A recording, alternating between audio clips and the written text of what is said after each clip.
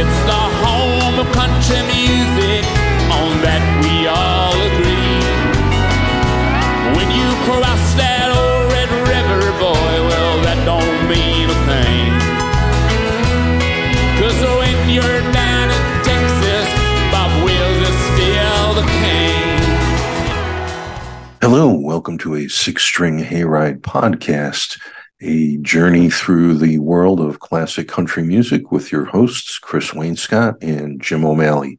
We will be covering all of the great topics in country music, from mama to prison, to dancing, to drinking, to guitar picking, to all the crazy deal with the devil, honky-tonkin' stuff you do on Saturday night, and how you try to get it past your Lord on Sunday morning. So climb aboard the cart and let's go. Give it a beat, boy, free my soul. I wanna get lost in rock and roll and drift away. Give it a beat, boy, free my soul. I wanna get lost in rock and roll and drift away. On this episode of the Six-String Hayride, we're going to visit some old friends who are going to be visiting their old friends. We're talking about the Rolling Stones and their long association with country music. We have mentioned this a little bit previously on our Rockin' the Country episode, but today we're going to talk about the Stones in more detail. The genesis of this idea happened when we listened to this.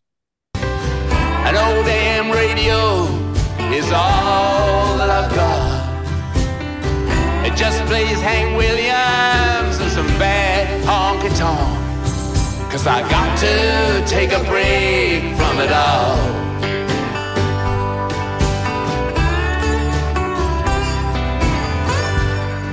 After hearing Mick sing those lines, I realized that the Stones really have had an association with country music, a very deep and very true association with country music that has followed them for every decade of their career. Who influenced them? What drives them to continue dipping their toes into these waters? So climb on board the cart and let's go for a ride. Take me down, little Susie, take me down. I know you think you're the queen of the underground. You can send me dead flowers every morning. Send me dead flowers by the mail. Well, now that Chris has fired up the Wayback Machine, as Mr. Peabody used to say, he's right. You know, the Rolling Stones have, and I don't think it's very much of a musical secret. I mean, they've been a very good country band and kind of folk blues band going all the way back, sometimes 2, 3, 4 songs on a record. Oh, help me, please, doctor, I'm damaged. There's a pain where there once was a heart. It's sleeping, it's a fading. Can't you please tear it out and preserve it right there in that jar? Don't put the blame on me. You ought to pass your seat somewhere outside of true lover's sight.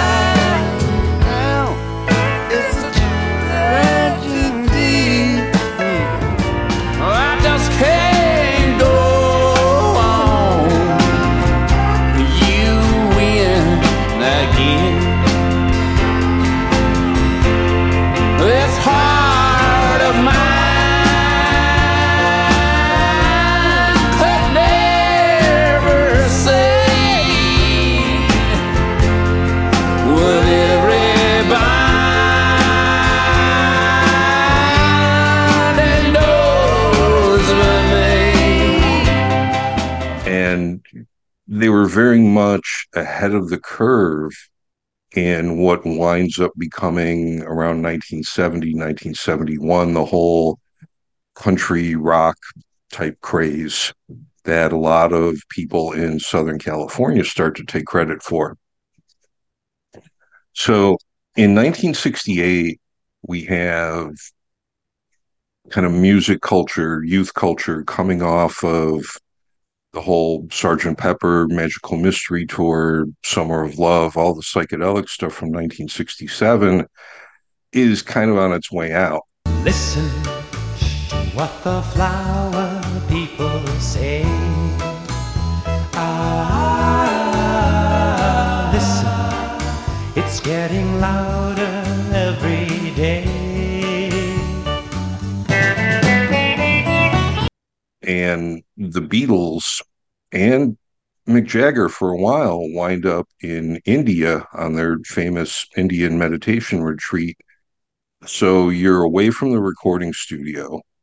You are away from an electrical outlet being pretty much within 10 feet of you all the time. You're kind of doing a summer camp holiday thing. What do you have? You have acoustic guitars and you have a bunch of people sitting around singing together, sort of campfire tradition. Hey, Bungalow Bill, what did you kill? Bungalow Bill, hey, Bungalow Bill, what did you kill? Bungalow Bill. So in 1968, we see this huge shift in popular music and rock and roll music. And I think at the beginning of the year, you get a real good indicator of what's coming, because in February of 68, Johnny Cash releases Live at Folsom Prison. We've talked a lot about the musical and the cultural impact of that record. And where Johnny leads, a lot of musicians are going to follow. In the United States, in July of 1968, we get the band with Big Pink. Take a load off Fanny. Take a load for free. Take a load off Fanny. And you put the load right on me. And Robbie Robertson and Levon Helm, Rick Danko, those guys, they really take a lot of country and folk traditions and create something that I think really defines that Americana label that gets used a lot in recent years now in music. And then August 30th of 1968, Graham Parsons leads the Byrds through the brilliant Sweetheart of the Rodeo. I remember the oak tree that we used to climb, but now when I'm lonesome, I always pretend that I'm getting the feel of hickory red. We are already seeing in the United States how some of the rock and roll guys are, drifting off into country music. And then during this time, on any Monkees record you pick up, all of the Mike Nesmith stuff is really proper, excellent country songwriting.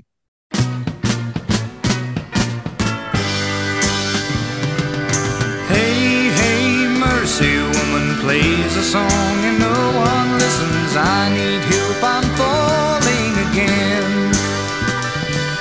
Play the drum a little louder, tell me I can live without her if I only listen to the band. In England, we get, of course, the Beatles, the Kinks, and the Rolling Stones leading the way. And for all of these records and musicians we're talking about, it really winds up being the Rolling Stones that consistently stick with this kind of change in style. And they really go after it just full speed. And what they accomplish over the years, and the songs that we're going to talk about today, it's really an impressive body of work. So the Beatles released the White Album on November 22nd of 1968. Don't pass me by, don't make me cry, don't make me blue. 'Cause you know, darling, I love only you. You'll never know it hurt me so. I'll hate to see you go, don't pass me by. And I did not know this until earlier today, looking things up. This is an incredible bonus for people going to the record store that day. The Kinks returned to a lot of acoustic music focused on really good storytelling with Village Green Preservation Society, released on the same day as the White Album. We are the Village Green Preservation Society. God save the old duck, vaudeville and variety. We are the Desperate Dan Appreciation Society. God save strawberry jam and all the different varieties. Preserving the old ways from being abused. Protecting the new ways for me and for you. What more can we do? It's a fun trip to the record store. And just 2 weeks later, December 6th of 1968, the Rolling Stones released Beggar's Banquet. This record is in the complete opposite direction of their last two efforts, Aftermath and their Satanic Majesty's Request, which were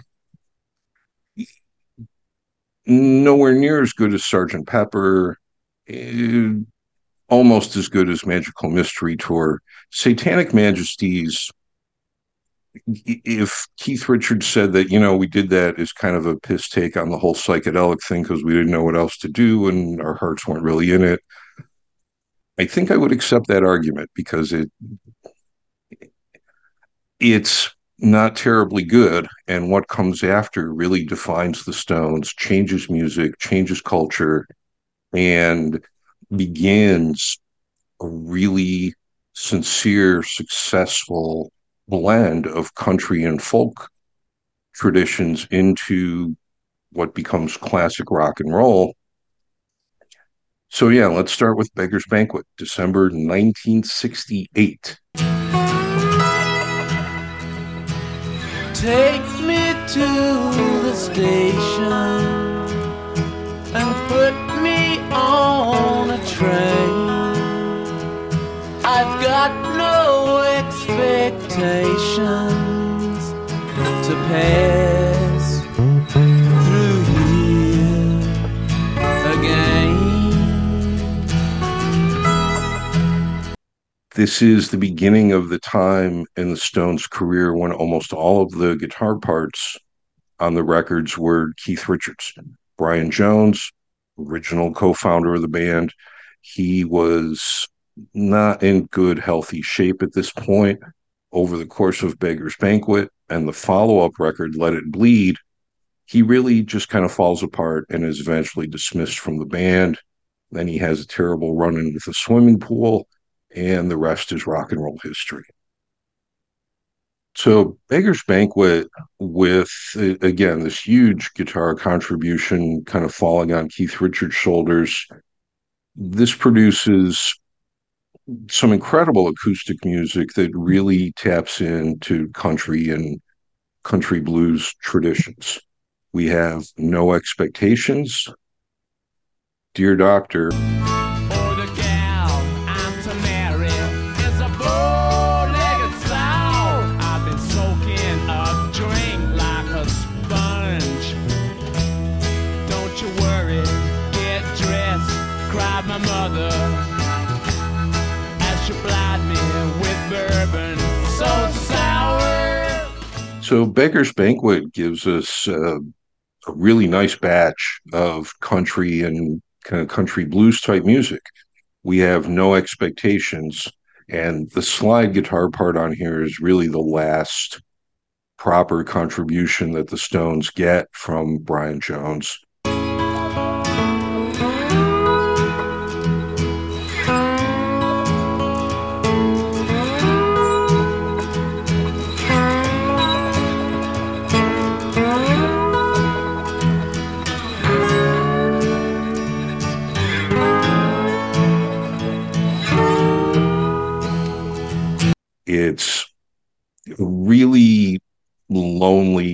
haunting, almost Irish or Scottish kind of sense of isolation in it, and a nice little helping of regret on the side.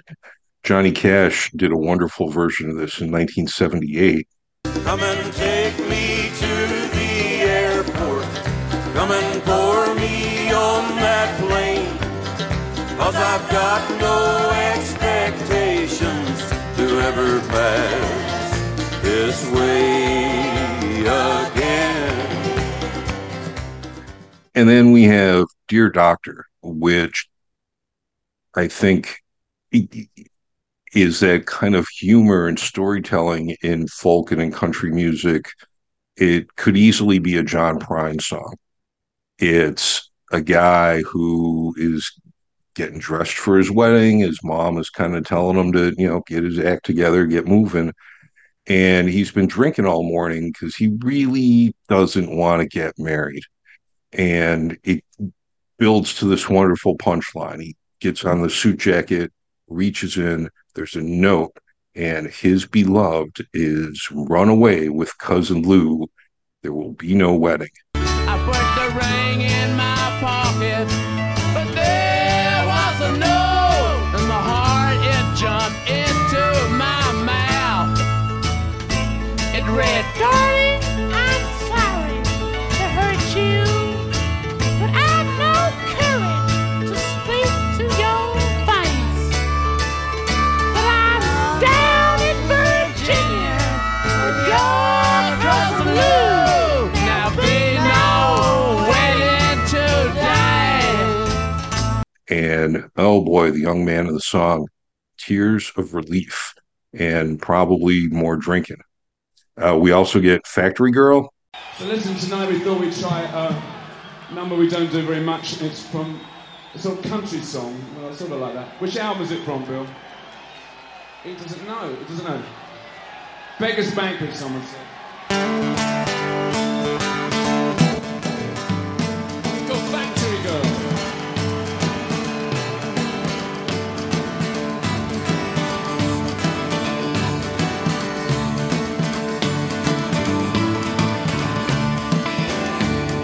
Waiting for a girl, she's got curls in her hair. Waiting for a girl, we've no money anywhere. She gets buses everywhere.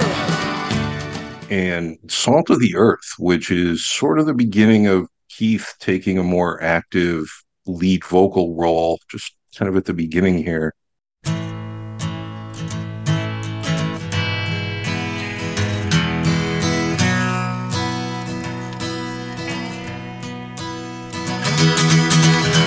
Let's drink to the hard-working people. Let's drink to the lonely of birth. Raise your glass to the good and the evil. Let's drink to the salt of the earth. It's a real country-tinged ode to the working guy and the things that people suffer through and put up with.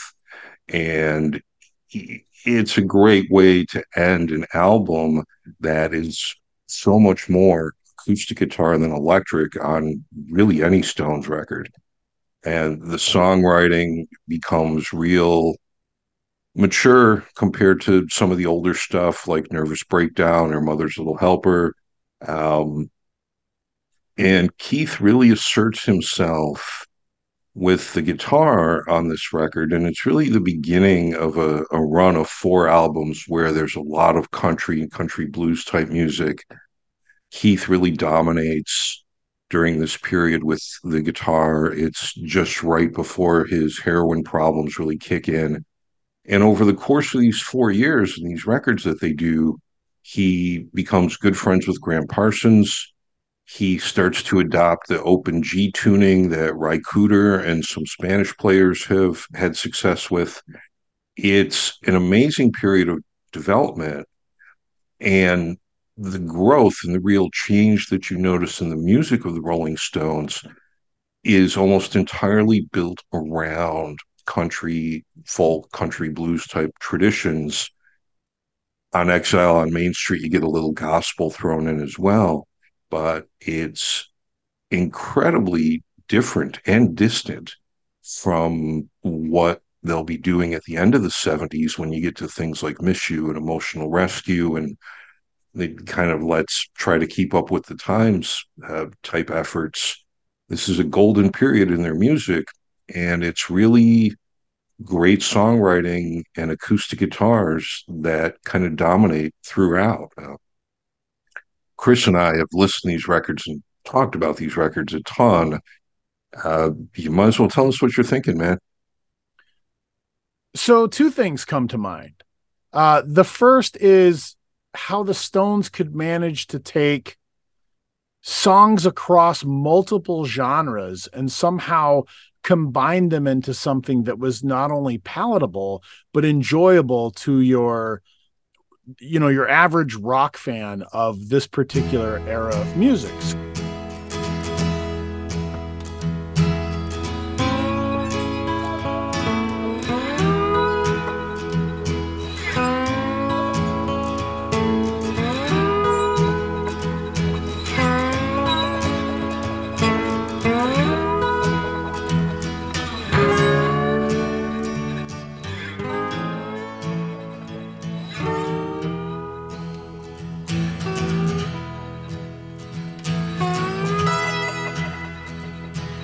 Take me to the station and put me on. So you take a song like No Expectations, for instance. Now, the Stones had a very deep and serious grounding in American blues music. In fact, they would cover songs like Love in Vain by Robert Johnson in their act for quite a long time. And so here you have the Stones writing a song intentionally trying to write in that style.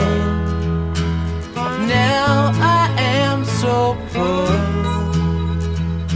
but never in my sweet short life have I felt like this before.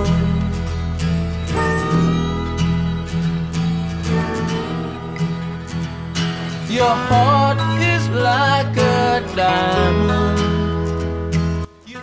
A blues song, and yet it becomes so heavily tinged with the country instrumentation led by Keith and his acoustic guitar obsession. And if somebody told you, oh, this is the Stones covering an old Leadbelly or Lightnin' Hopkins song, you might very well believe that. It just comes across as something that predates the Stones actually doing this.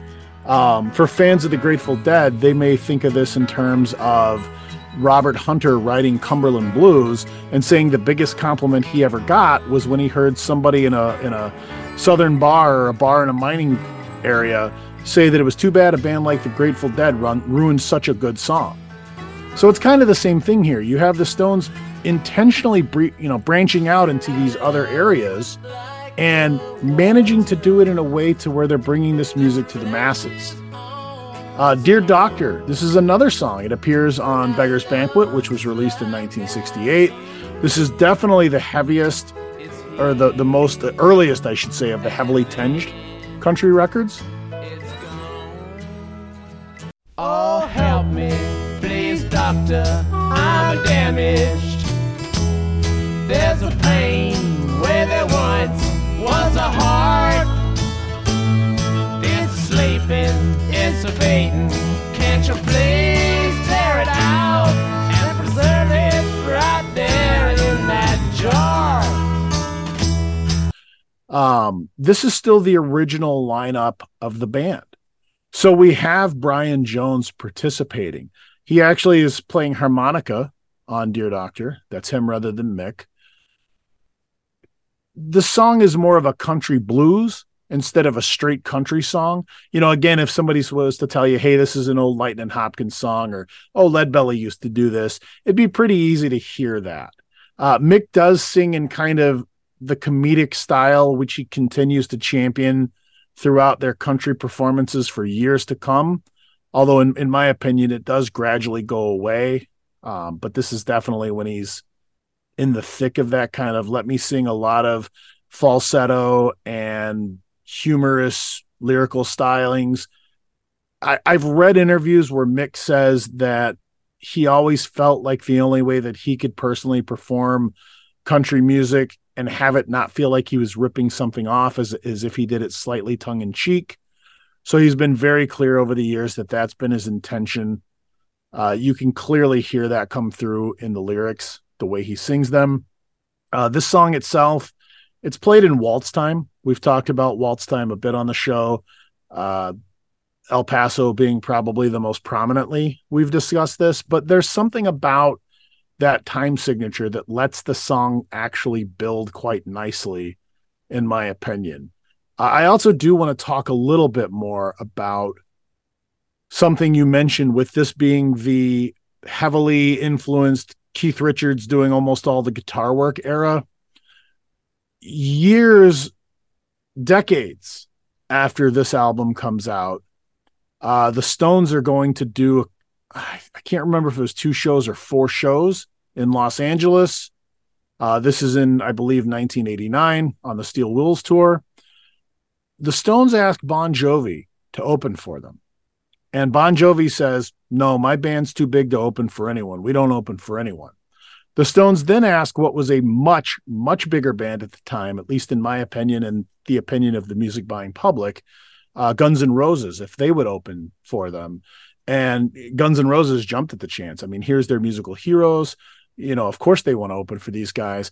And I had read an article in Rolling Stone, or maybe one of the other less intense music magazines, but it was talking about how Izzy Stradlin of Guns N' Roses and Keith Richards of the Stones both took the viewpoint that what truly showed somebody's ability to play guitar was how well they played acoustic guitar. Me, I'm still just trying to get there.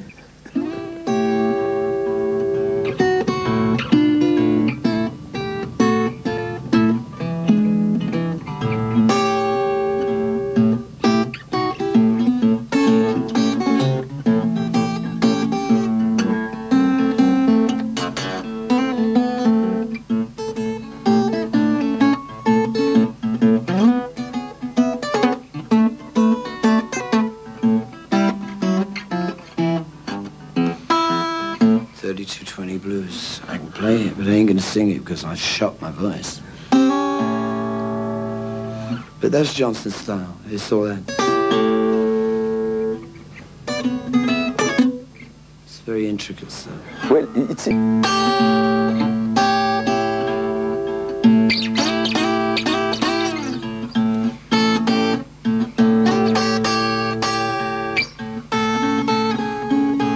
then we in blues we got to D.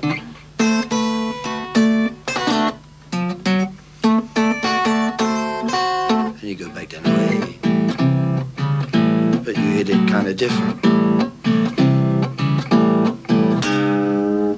you got E.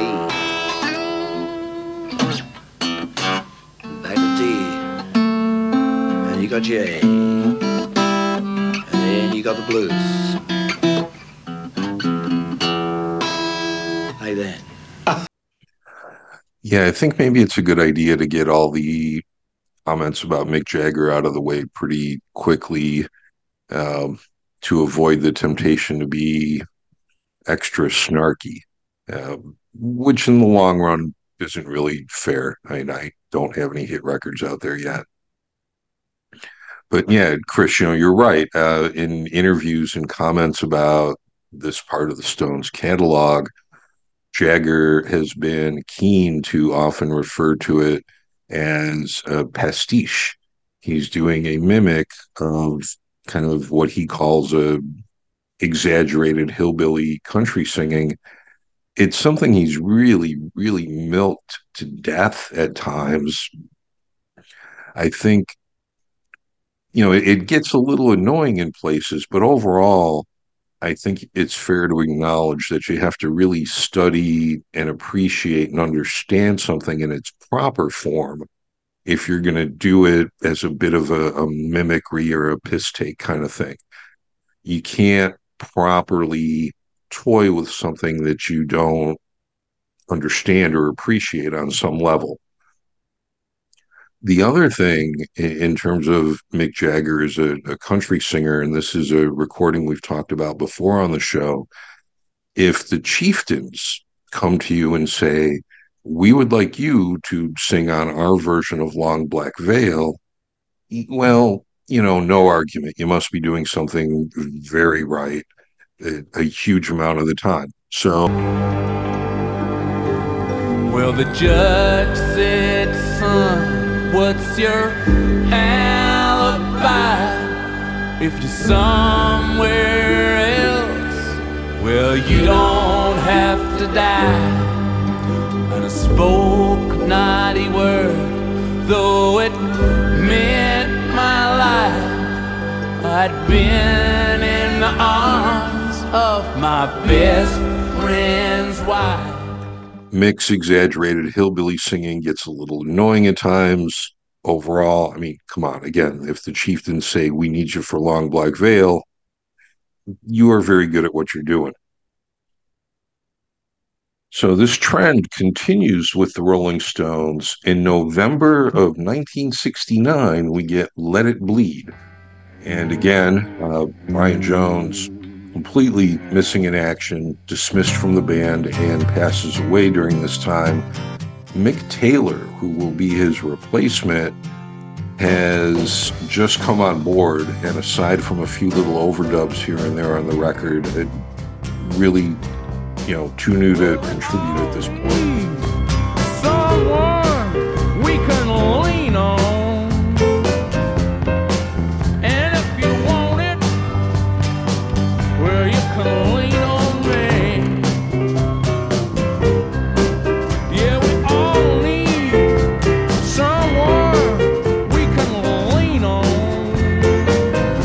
This is a record where one of the non-album singles that comes out around the same time is Honky Tonk Woman, a song that, one of the Stones' more popular numbers. We all know it. We've all heard it a bazillion times. Their original take on it, and something that you'll hear from an interview here where Keith talks about wanting to get back to a Jimmy Rogers kind of vibe and what would it sound like if it was updated to the Stones. It was a process of writing country honk and saying, this sounds like, Jimmy Rogers or Hank Williams. How would it be played now? And so we then projected it forward. But at the same time, it was a damn old good country song, and a damn good country song quite often is a damn good rock and roll song.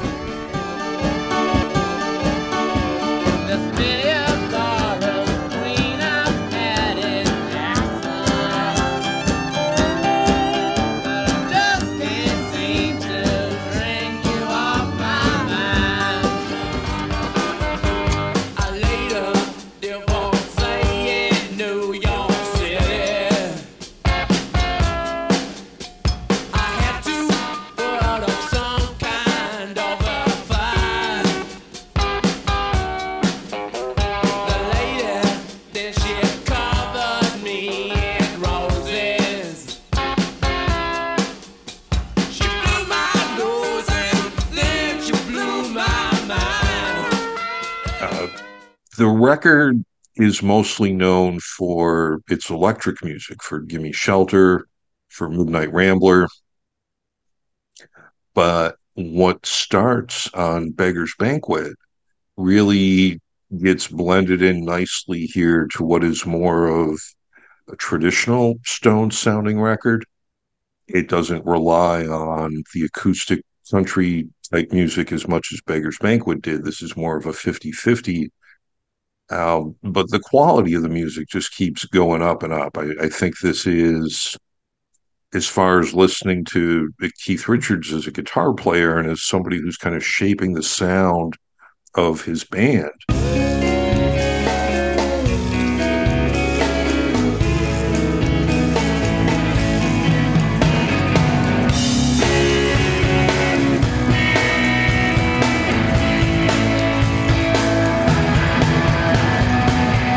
Yeah, well, there's Stones, it's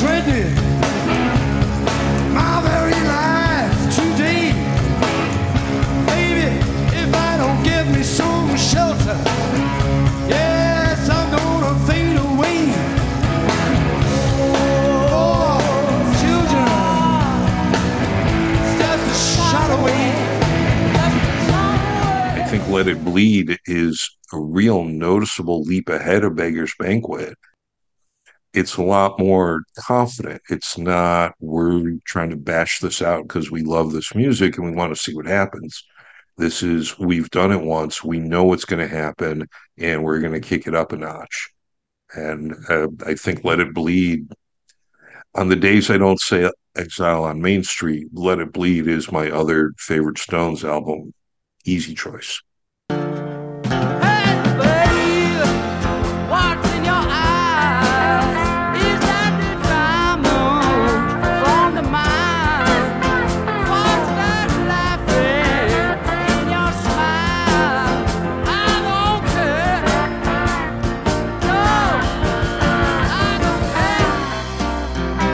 I guess continuing the Hayride tradition of not a lot of controversial disagreements, I'm going to agree with most of what you said. For sure, this is a more polished sounding album than Beggar's Banquet. Speculating on the reasons why, probably they're just getting better at learning how to deal without having Brian in the band so much anymore. You know, as you mentioned, this is his last gasp with trying to be not only a member of the band, but a functioning human being. He's essentially lost himself to drugs and partying. And even, you know, he doesn't leave the band when he dies. He's fired from the band slightly beforehand, although essentially simultaneously, since both things happen within a relatively short period of time. So this is kind of the Stones searching for their new sound, but also solidifying what they started to put together on the prior record. It's also really important to point out one other line of demarcation that falls right after this record. This is the last of the pre-Altamont Stones records. And a man attending Altamont, which was the Stones free show, towards the end of 1969. His name is Meredith Hunter, and he's murdered by the Hells Angels. And this actually is very clearly caught on camera. If you watch the Gimme Shelter Stones documentary, you will see this incident actually happen live. Hey man, look, we're splitting. You know, if those cats can't, if you people. We're splitting, man, if those cats don't stop beating everybody up inside. I want them out of the way, man. I don't like unity. That guy's got a gun out there and he's shooting at the stage. Hey, there's that Steve. He's got a gun. Hey, people. Hey, people. Come on, let's be cool. People, please. There's no reason to hassle anybody. Please don't commit it. If you move back and sit down, we can continue, and we will continue. And it changes everything. First of all, it puts the Stones in the crosshairs of, you know, the most dangerous band in the world. Look what happened. Look what they did. They're somewhat at fault. It was their idea. It was their free festival. But it completely changes them as a band. And so you're going to hear that in some of the music that we'll talk about and a lot of the music that we'll gloss over coming up in this episode. But you also hear the other part of the change that comes around this era, and that's the change of the transition from Brian Jones to Mick Taylor. So Country Honk is actually recorded several months prior to Honky Tonk Women. Months and months prior, but it's not released until something like 5 months after. And the two songs are essentially the same song, slightly different lyrics, completely different arrangement, but it's essentially the same song being released twice by the same band.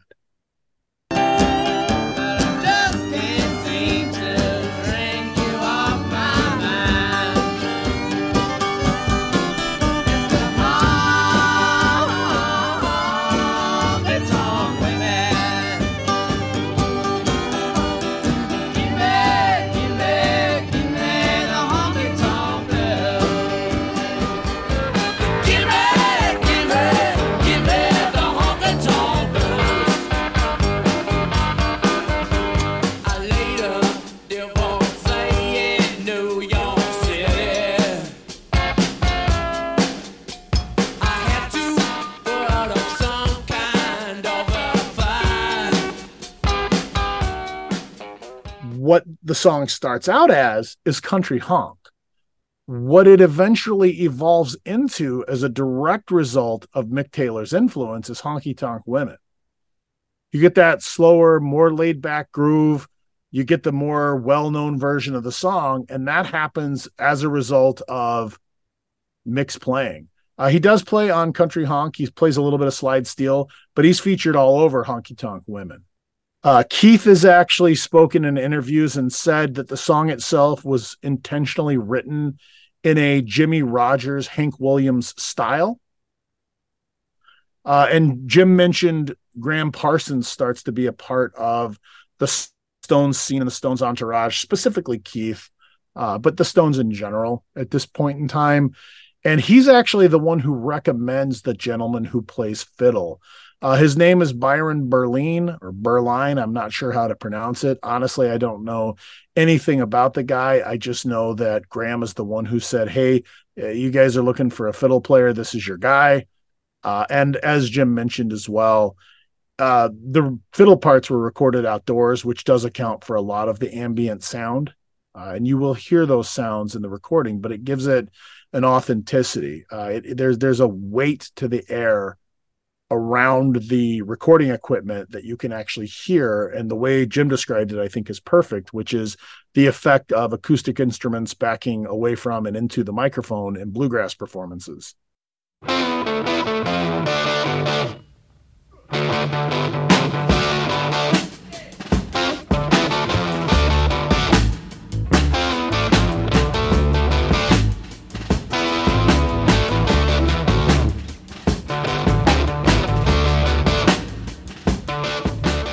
So by the time we get to 1971, the next Stones album is Sticky Fingers, the one with the famous zipper album cover, the Andy Warhol design.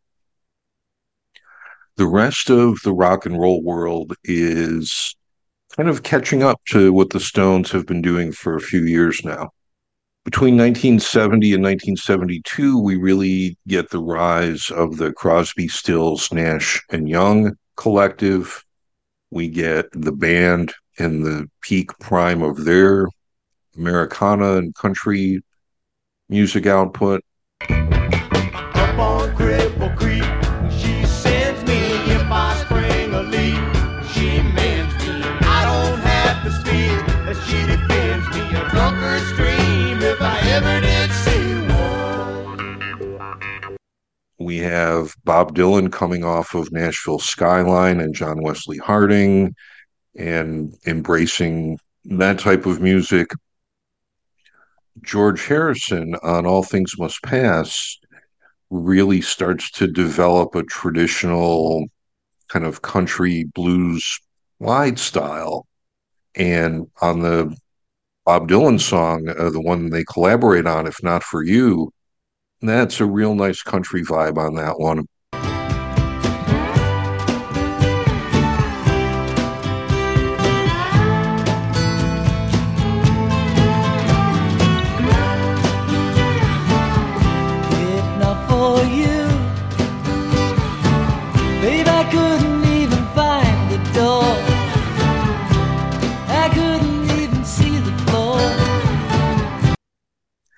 And then also during this time, we get the Grateful Dead really kind of reach a peak in their career with Workingman's Dead. We'll give you a little slice of Cumberland Blues here. Some of the fellas making nothing at all, and you can hear him cry. Can I go, buddy? Can I go down? Take your shift after mine. Gotta get down to the Cumberland mine. Gotta get down to the Cumberland mine. That's where I mainly spend my time. Make good money, $5 a day. Made any more, I might move away.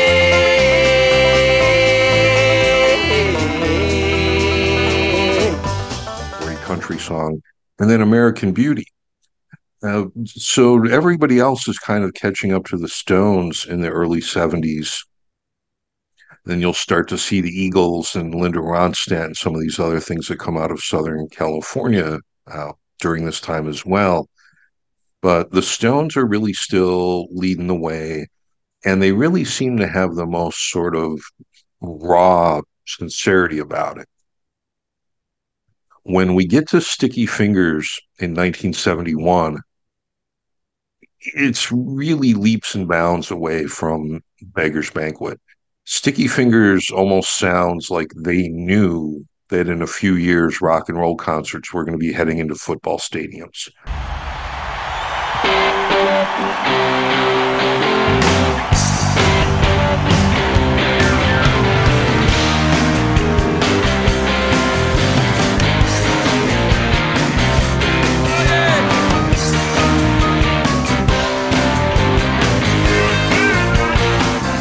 Record that's really meant for concert, for live performance. But the wonderful two exceptions buried in this record are really the two country songs that people most readily associate with the Rolling Stones. You get the real heavy Graham Parsons influence on the beautiful, soulful classic Wild Horses.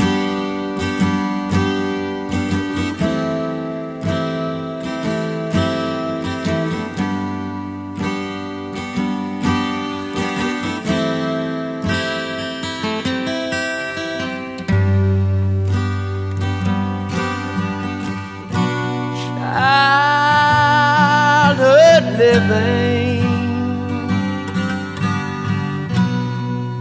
is easy to do.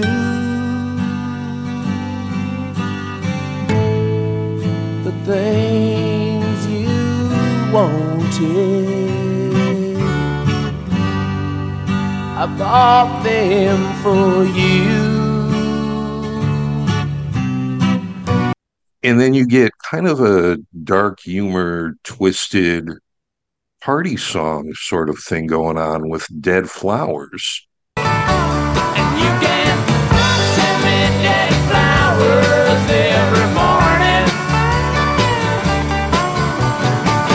Send me dead flowers by the mail.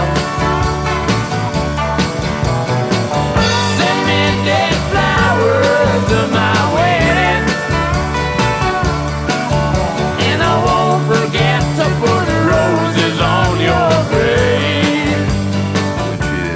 great open mic song. It's D, A, and G.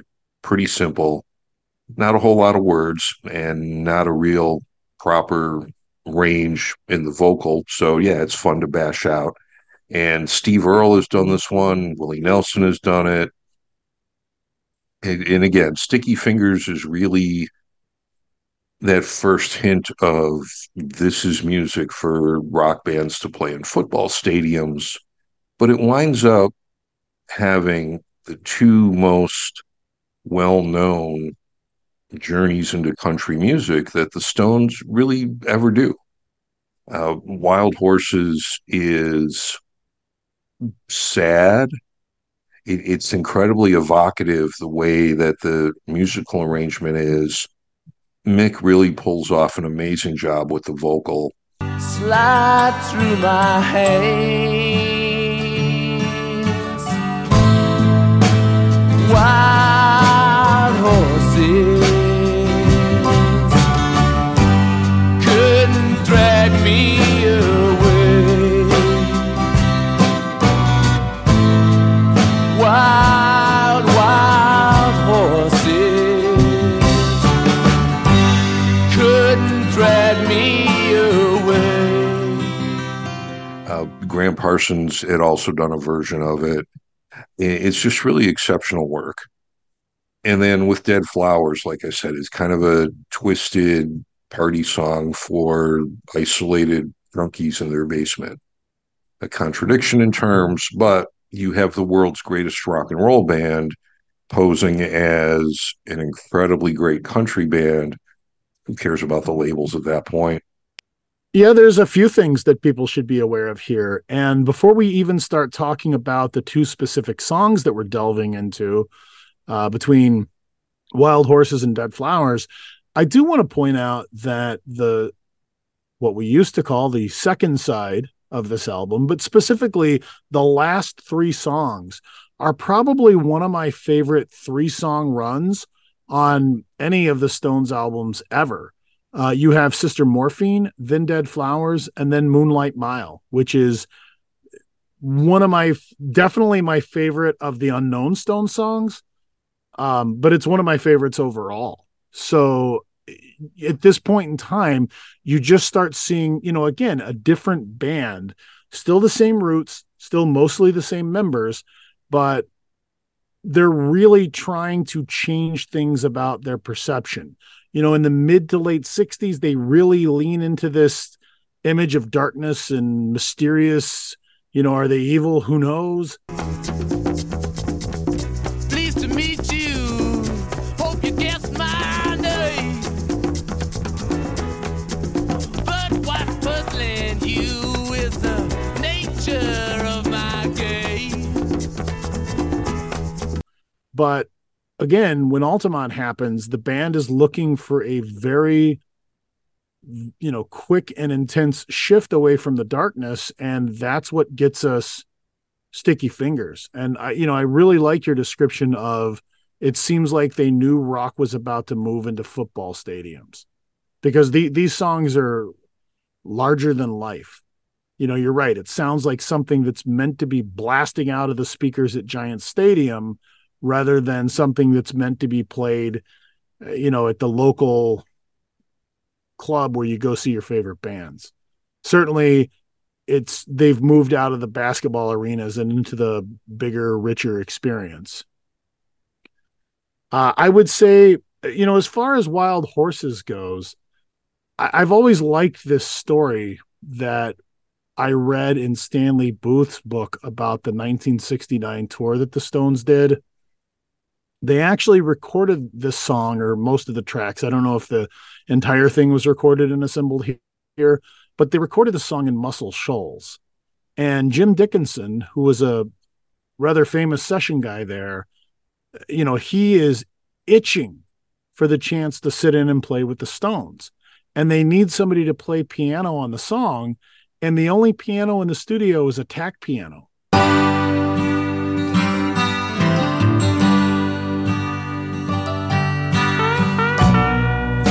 I know I've dreamed you a sin and a lie. I have my freedom, but I don't have much time. So Dickinson is just lamenting the fact that here was his chance to play with this band that he idolizes, and unfortunately it's never going to work because the piano has tacks in it, and it's not the sound he's envisioning in his head. But they tell him, play it anyway, let's see what happens. And if you really listen to the piano track in that song, it is incredible. It's just some incredible work. And again, I can see how the experienced musician is thinking, I don't know that this will work. But it works, and it works quite well. So yeah, this is the Stones. They're turning a corner. They're going for a bigger sound. They're going for more emotion, and they're capturing all that this is really, to me, when they hit their peak as a band. All right.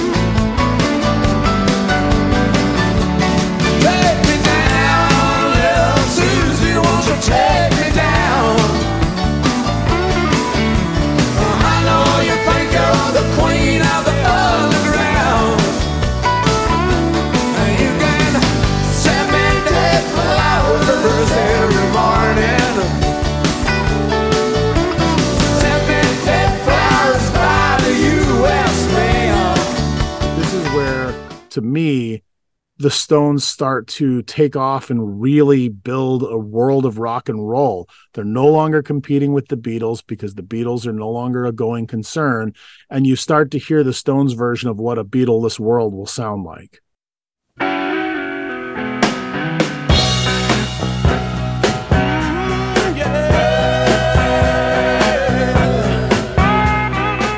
So this amazing classic era in the Stones' career kind of comes to an end in May of 1972 with the record that most people who talk about these things consider the finest Stones album ever. That is the double set Exile on Main Street. And this record was recorded mostly in the basement of a house that Keith Richards had rented in France. The Stones were trying to get away from the income tax laws in England at the time. So they packed everything up.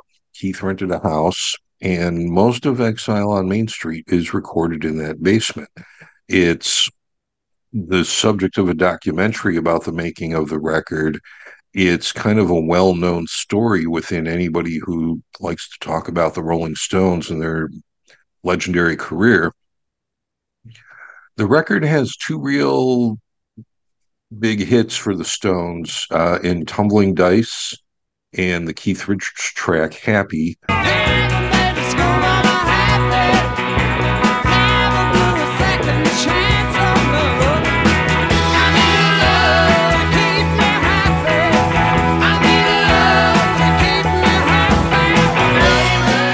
The record is kind of the end of the Stones actively dipping into the country and country blues tradition, but it's done incredibly well on this record. We have Sweet Virginia.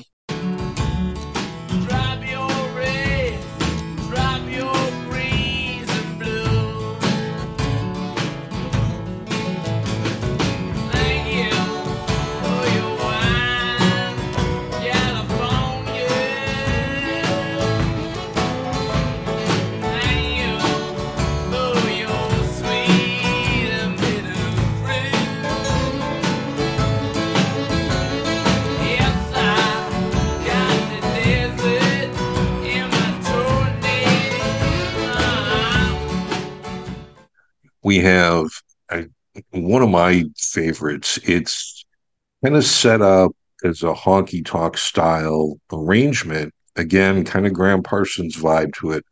But the chord change is more, you dip into that minor chord there, and it's kind of more of a gospel sound with the actual chords up against a honky-tonk shuffle.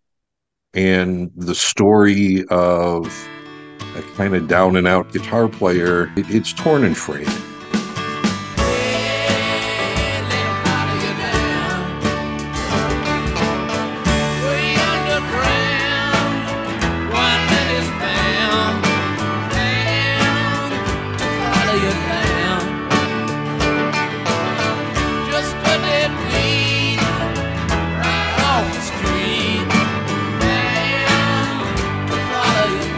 It's an amazing track.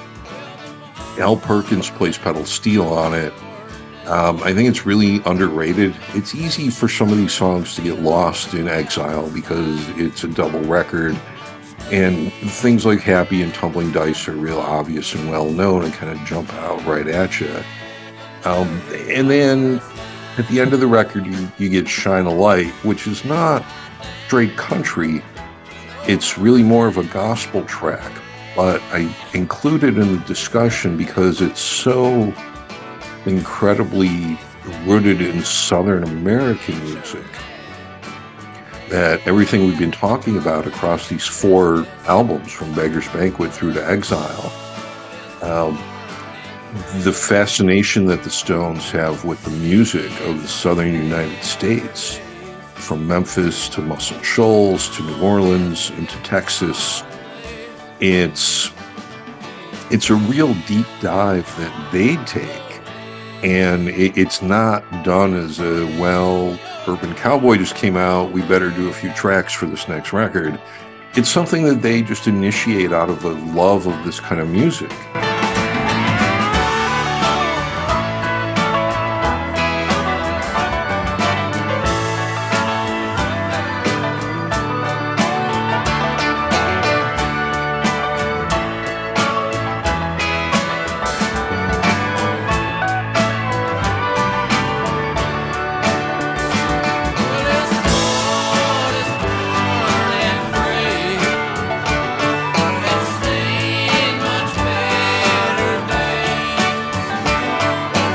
And over these 4 records, the best of their career, you get at least 2 proper country songs each record. It's a remarkable output. I think it's easy to overlook because of all the hits that that we're exposed to all the time on the radio.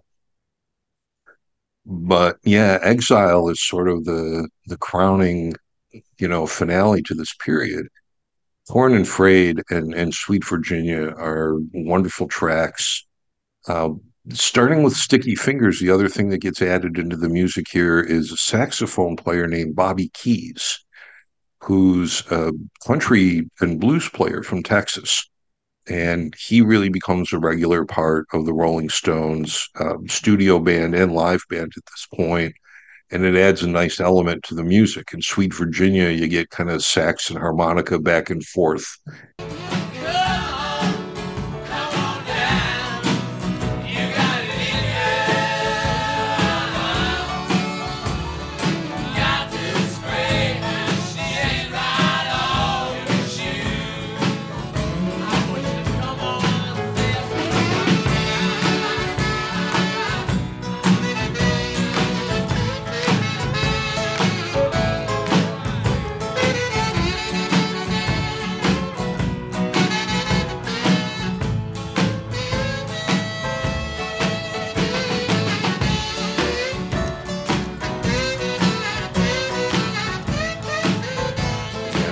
Straight acoustic guitar country kind of sway, and it's a real simple song, and it just really works nicely. It's an amazing record. That's why so many people talk about it so often. Recorded in Keith's basement in France, Exile on Main Street. All right, folks, here we go. Little bit of Hayride controversy for you. Doesn't happen often. It's going to happen now.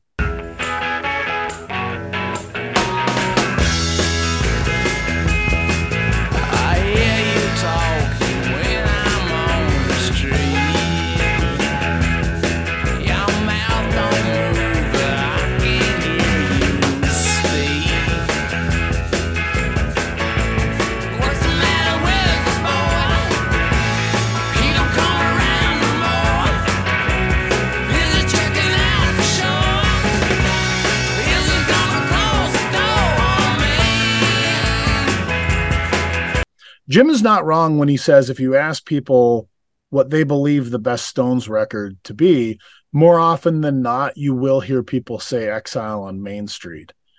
I have never particularly thought that. To me, this would probably be, bar none, the greatest of all the Stones albums if it was a single album. And you could take some of the songs that, to me, just I don't particularly care for Turd on the Run or Soul Survivor or Rocks Off or a bunch of the other songs. There's just songs here that I think take away from the brilliance of the rest of the album. However, I don't want people to be left with the impression that I don't enjoy the record or think that it is one of their best. Those things are not disputable by anyone with even the tiniest bit of common sense. The record is great. The songs are mostly good. And certainly the 2 that we're talking about here are among the best. I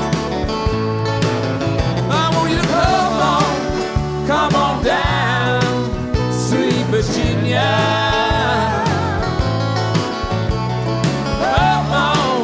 Come on down, I beg you.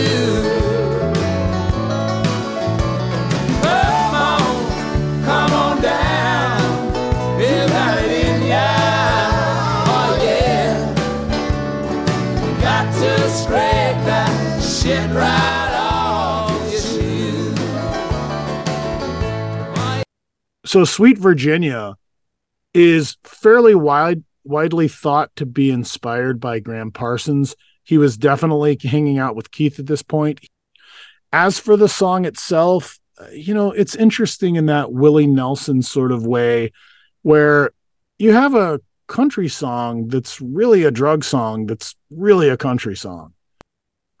So that takes us to what is hands down my favorite song on this album, which is Torn and Frayed. On stage, the band has got problems. And the nerves on first lines. Yeah, tried down to no hometown. Yeah, it was reckless.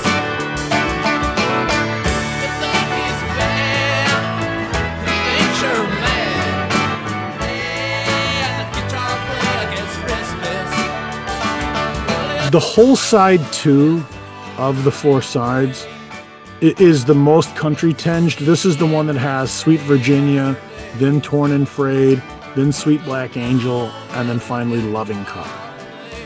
So really all 4 of the songs are fairly straightforward country influenced rock songs. The song is clearly autobiographically about Keith. We're talking about a guitar player who is at various points in time reckless, restless. His coat is torn and frayed. He's completely haggard and running on fumes. As for the track itself, it's not actually Bill Wyman playing bass here. Bill's not on this track at all. That's Mick Taylor on bass for this one. Everything I've ever read about the sessions for this album are that it was all done fairly piecemeal, because this is where Keith starts to slip into a pretty serious heroin issue. He and Graham Parsons are doing a lot of drugs together. And so every single time the band is trying to record, they're dealing with first trying to make sure that Keith is in any sort of shape to be able to record, and then to deal with all the hangers-on that are there, just supplying Keith with drugs and whatever else is going on. So, it's easy to see how, much like with the Beatles sessions for the White Album, not everybody is there every day. There's all kinds of things going on that are having negative influences on what the output is. So, it's amazing that we're given this record from that set of circumstances. This easily could have been, one of those albums that just never got made and exists only in the minds of the fan. But instead, they actually were able to put something out. And again, while I don't personally believe it's the best of their albums, I usually reserve that judgment for either Sticky Fingers or Let It Bleed. It's still a great album, and I particularly can admire what came out of that group of people in that particular place and time, considering the circumstances.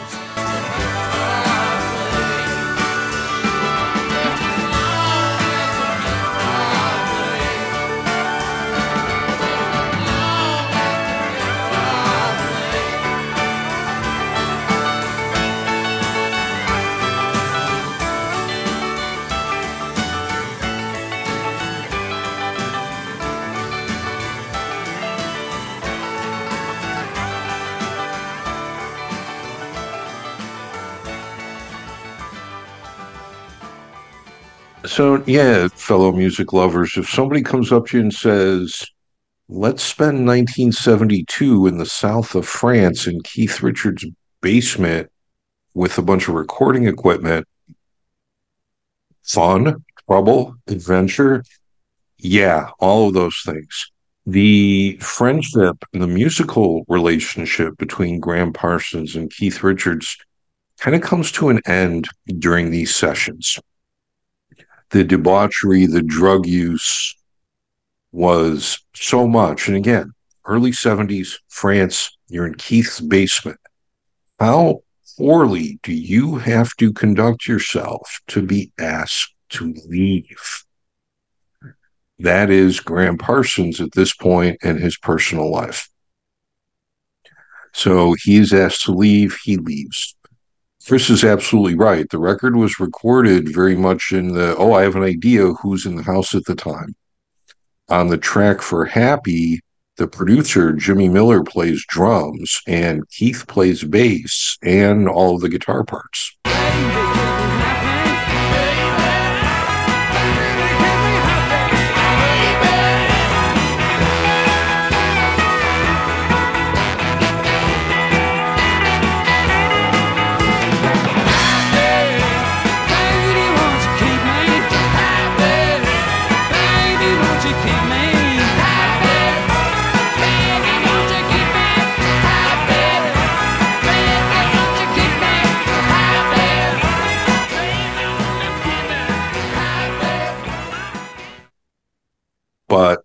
it is, their first best, their second best. It's up there. It's an incredible piece of music. It is the beginning of a 5 to 6 year period where the band kind of loses Keith to his heroin addiction. The records that follow, Goat's Head Soup, Black and Blue, It's Only Rock and Roll, they're not as good as what had been going on before. Mick Taylor leaves the band, and they reconvene around 1977 to work on Some Girls with Ronnie Wood as the new, and it turns out permanent, replacement. He's still there. He has a background playing in a band called The Faces with Rod Stewart. He was also the bass player in the original Jeff Beck group lineup. And he plays a lot of slide, and he plays a lot of pedal steel. I just can't go on. You win again. All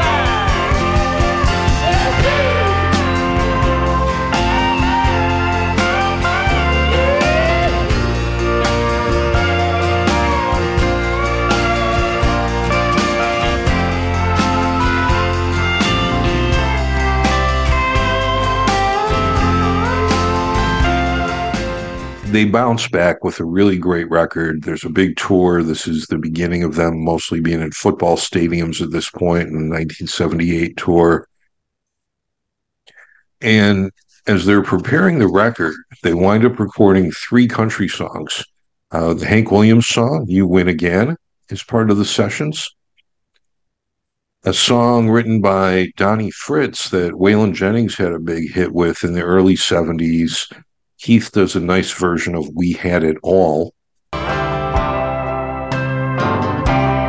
know that we can never live those times again. So I let these dreams take me back to where we've been. And I'll stay there with you just as long as I can. Oh, it was so good. Oh, it was so good. It was so good when I was your man. And then the one that makes it on the record is kind of like Dear Doctor in the tongue-in-cheek and the sort of throwaway humor of it. It's a song called Far Away Eyes.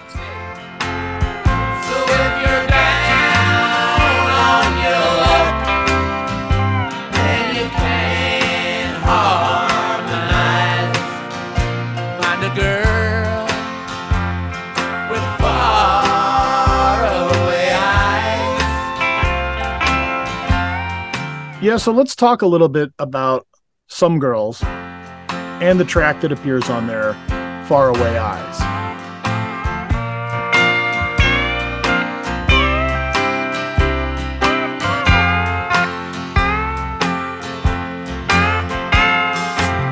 I was driving home early Sunday morning through Bakersfield, listening to gospel music on the colored radio station.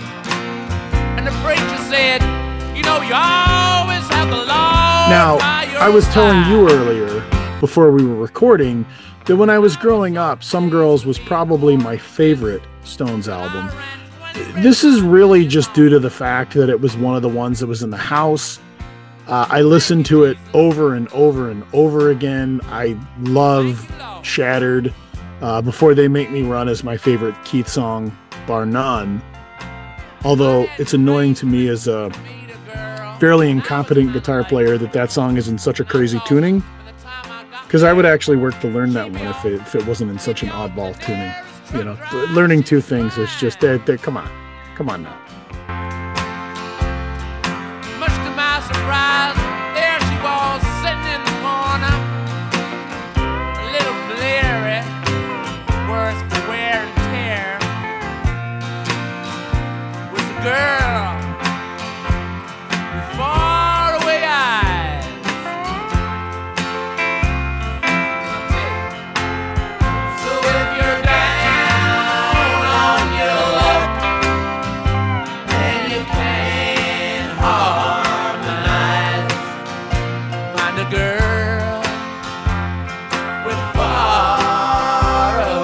So yeah, again, as a kid, this was really my favorite album, but that's really only due to the fact that it was the one that we had around. The other Stones stuff I listened to was mostly cassettes that friends had or their parents had or whatever. So I really listened to this album front to back more times than I can count. So when I think Stones country, honestly, Faraway Eyes is kind of, to me, the definitive Stones country song. And again, it's just because it's the one that I listened to endlessly as a kid. From a technical perspective, here we have Ronnie Wood featuring on some pedal steel. The man is a true instrumentalist.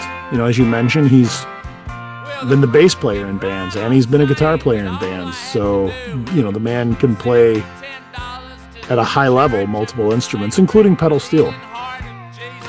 I also think that, you know, we've mocked Mick a little bit, or certainly criticized Mick a little bit for the delivery he generally gives vocally.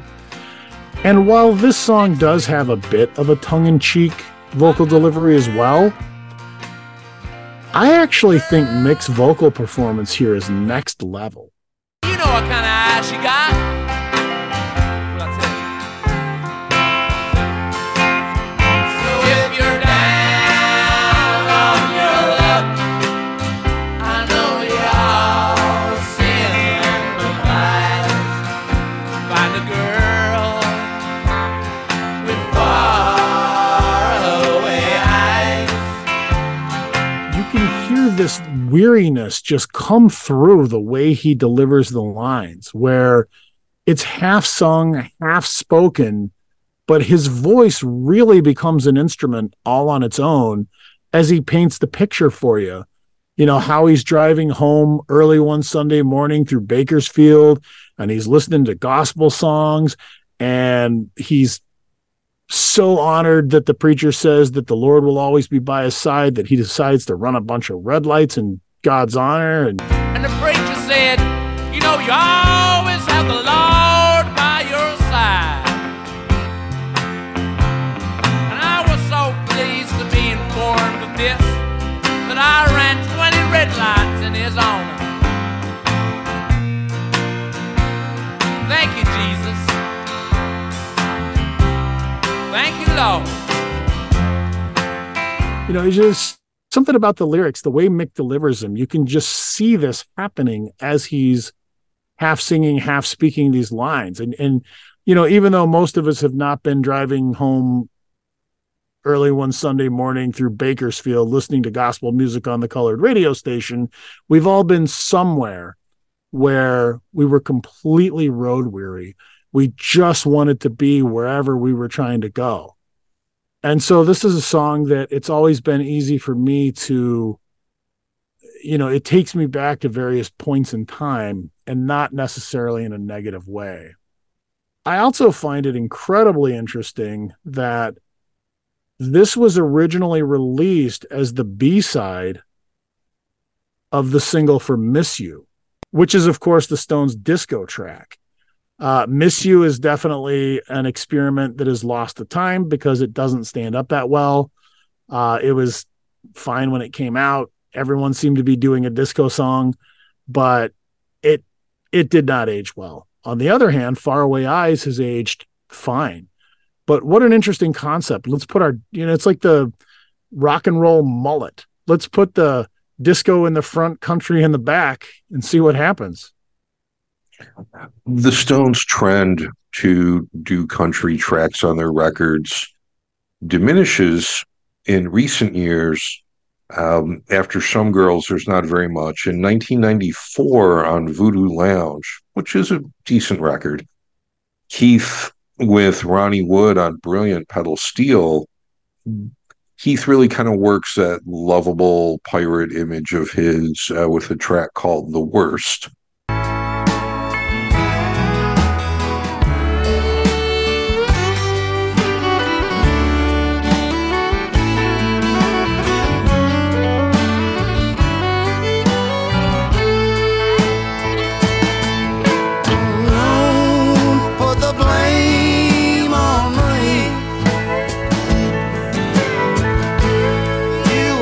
Pass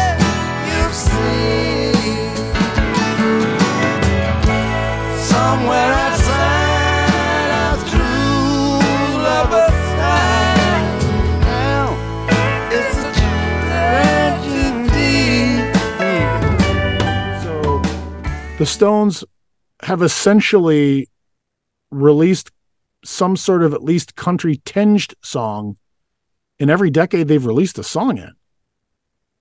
You know, we have stuff in the 60s and the 70s, a little bit in the 80s. It's not as good in the 90s. It's not hardly existing at all in the 2000s. We don't do anything in 2010, but here we are in the 20s and we're still circling back. So full power to the Stones, full power to their love of country music. It, you know, again, this is one of the very specific bands that I have in mind when I tell people about my love of music and rabbit holes. This is where it comes from. This is where I discovered a lot of blues music. This is where I discovered a lot of country music, was my love for the Stones. Sweethearts together, when two hearts beat as one. Sweethearts together, we've only just begun. Sweethearts forever, two hearts together as one, as one. Chris, you know, your point about rabbit holes and trying to work backwards, you know, the band you love, who did they love? And before that, who did they, you know, get into? And at this point, you know, in Keith Richards, you have a guy who wants to write songs like Muddy Waters, play guitar like Chuck Berry, and sing like George Jones. I've got a badly broken heart. I've had it from the start. You give me the run around. Now if you play with fire, it's sure to burn. I've known this all of my life. Go on, be on your way. Well, honey, I've had my say, 'cause I'm through with you for life. There's one in every yard. I'm getting mighty tired. I'm gonna burn the playhouse down. And when you listen to the Stones' music, you're getting a little Merle Haggard. You're getting a lot of Chuck. You're getting a little Muddy Waters and Willie Dixon.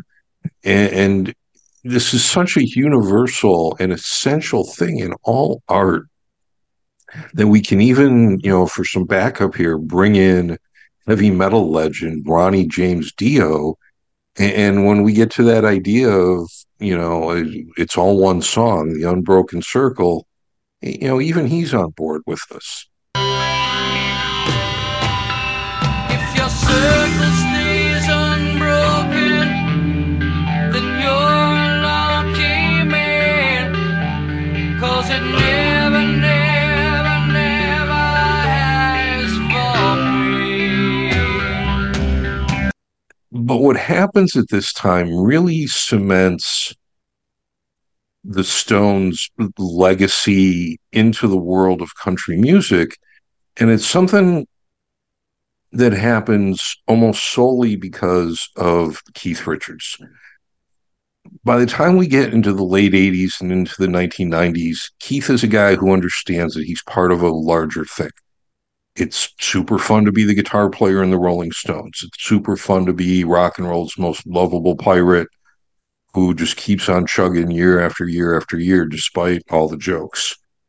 But he understands what starts with Robert Johnson and goes through Muddy Waters and Duke Ellington and Maybelle Carter and Hank Williams and Jimmy Rogers, just all the way through. And to soak up those influences, and then very much like what George Harrison did with Carl Perkins, into the 90s and then into the 2000s, if you see any kind of country music all-star concert or TV special, tribute show type thing, Keith is always there. But now then I'm lonesome. I always pretend. Calling me home.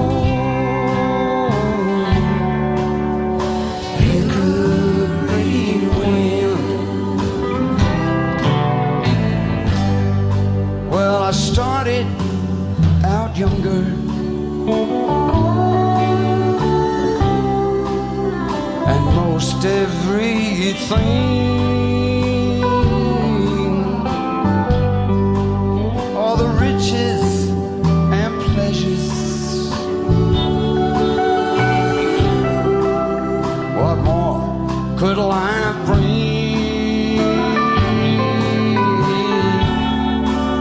He forms a wonderful friendship initially with Jerry Lee Lewis, who had been on package tours with the Rolling Stones back in the early 60s. But he, through that connection, becomes very good friends with Merle Haggard. They play together on a few TV specials.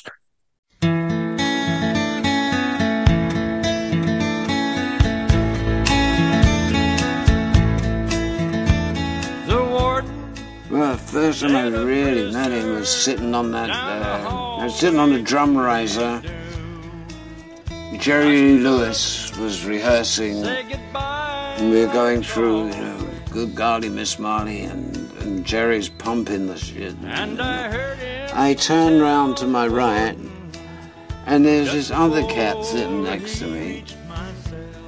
And he's wearing, you know, one of those straw Stetsons and a grizzled beard. And he looks at me and he gives me a grin, and I give him a grin. And I get 2 more bars through the song, and suddenly I realize it's Merle. You know, and I almost lost it, and you know, I'm sitting next to one of the greats. He turns around and gives me a nod and a wink, and we carry on. I managed to get through the song, because he playing bad shit, you know what I mean? Picking, you know. I recall and last Sunday morning, I mean, to meet, you know, one of your favorites, one of your heroes, maybe. Won't you sing me back home to the songs I used to hear? Make my old memories come alive.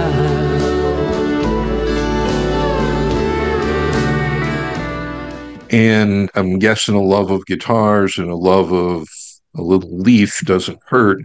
You have that mutual admiration society between Willie Nelson and Keith Richards. When you sit there in your silk upholstered chair, talking to those rich friends that you know,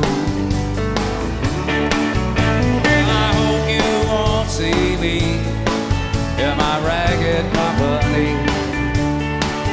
You know that I could never be alone. Take me down, little Susie, take me down. And, you know, back in our Rockabilly episode, we had talked about the idea of this sort of carrying the torch. And Jeff Beck with Scotty Moore, with Cliff Gallup, with Les Paul, George Harrison, with Chet Atkins and Carl Perkins. And Keith really does a lot of the heavy lifting here, because he's the one who's willing to go out and do all these TV specials and have to talk to Dick Clark and all that just to play with Jerry Lee Lewis. The respect and the love and just the kid in a candy store vibe about it. Willie and I are going to pick this up. I mean, give a hand to the man. I mean, Willie, He's very, very good at what he does. And apparently he's figured out a way how to take that out and have a good time with the people that he grew up admiring. And that means anybody influenced by the Stones. And, geez, their new record is pretty good. Anybody influenced by the Rolling Stones is picking up little bits and pieces of Jimmy Rogers, of Muddy Waters, of George Jones, of Willie Nelson, of Merle Haggard, and certainly of Chuck Berry. You know, that's the biggest torch that Keith carries. But all those things are part of this kind of commercial institution and cultural phenomena for almost 60 years here that people very often call the world's greatest rock and roll band. I don't know that they are every day, but they're there, they're in the conversation, and they're a damn fine country band on the side.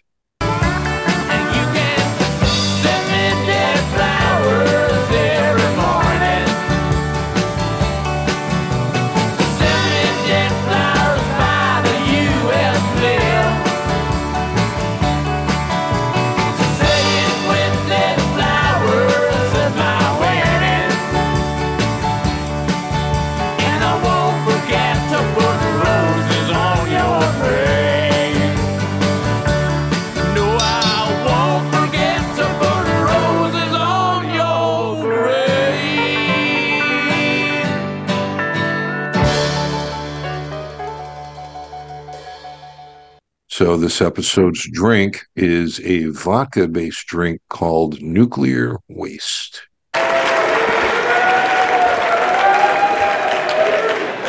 So, giant strides have been made in medical science lately, and this is why I'm able to say to you, good evening, ladies and gentlemen. Okay, folks, this time, instead of going back to the well of the John Wayne recipe book, which we have been using for so many things, I went and found what is alleged to be Keith Richards' favorite drink. Now, let me tell you, I found an awful lot of variations of this drink, but the one I found that seemed to be the most specific to Keith and the most basic, it's just 2 parts vodka to 1 part orange soda. So Sunkist or Fanta or whatever you want to use is fine for the soda. The other ingredients that I have seen mentioned in various iterations are some De Kuyper melon liqueur, some fresh lemon juice, some fresh lime juice, some fresh both of those. So you can experiment with this one. Probably you don't want to experiment as heavily as, say, Keith did in the 70s, but let's get some experimentation in there. Find our favorite version of this recipe, and then email us at sixstringhayride@yahoo.com. I'm gonna burn your playhouse down. I've got a badly broken heart. I've had it from the start. You're giving me the run around. Well, if you play with fire, it's sure to burn. I've known this all of my life.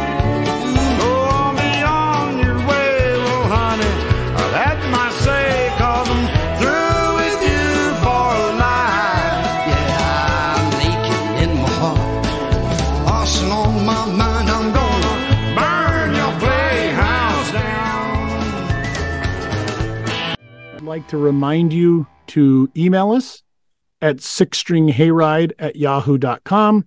6 is spelled out. You can also search us on Facebook as Six String Hayride, or what we'd really appreciate you doing is finding us on Patreon under Six String Hayride as well. Well, folks, thanks again for joining your hosts, Chris Wainscott and Jim O'Malley, on the Six String Hayride Classic Country Podcast. We are here for all of your classic country, rockabilly, early rock and roll, little gospel, little blues, a lot of excellent country music themed recipes. And basically, we are here to keep your musical circle rockin', boppin', and very much unbroken. So thank you for sticking with us.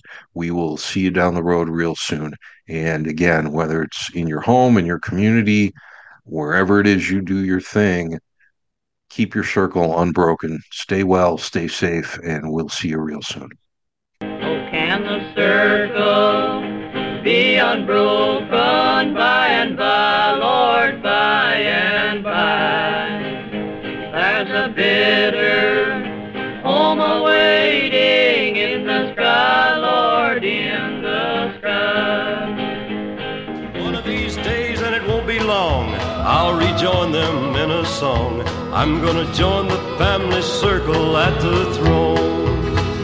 No, the circle won't be broken by and by, Lord, by and by. Remember, the Force will be with you, always.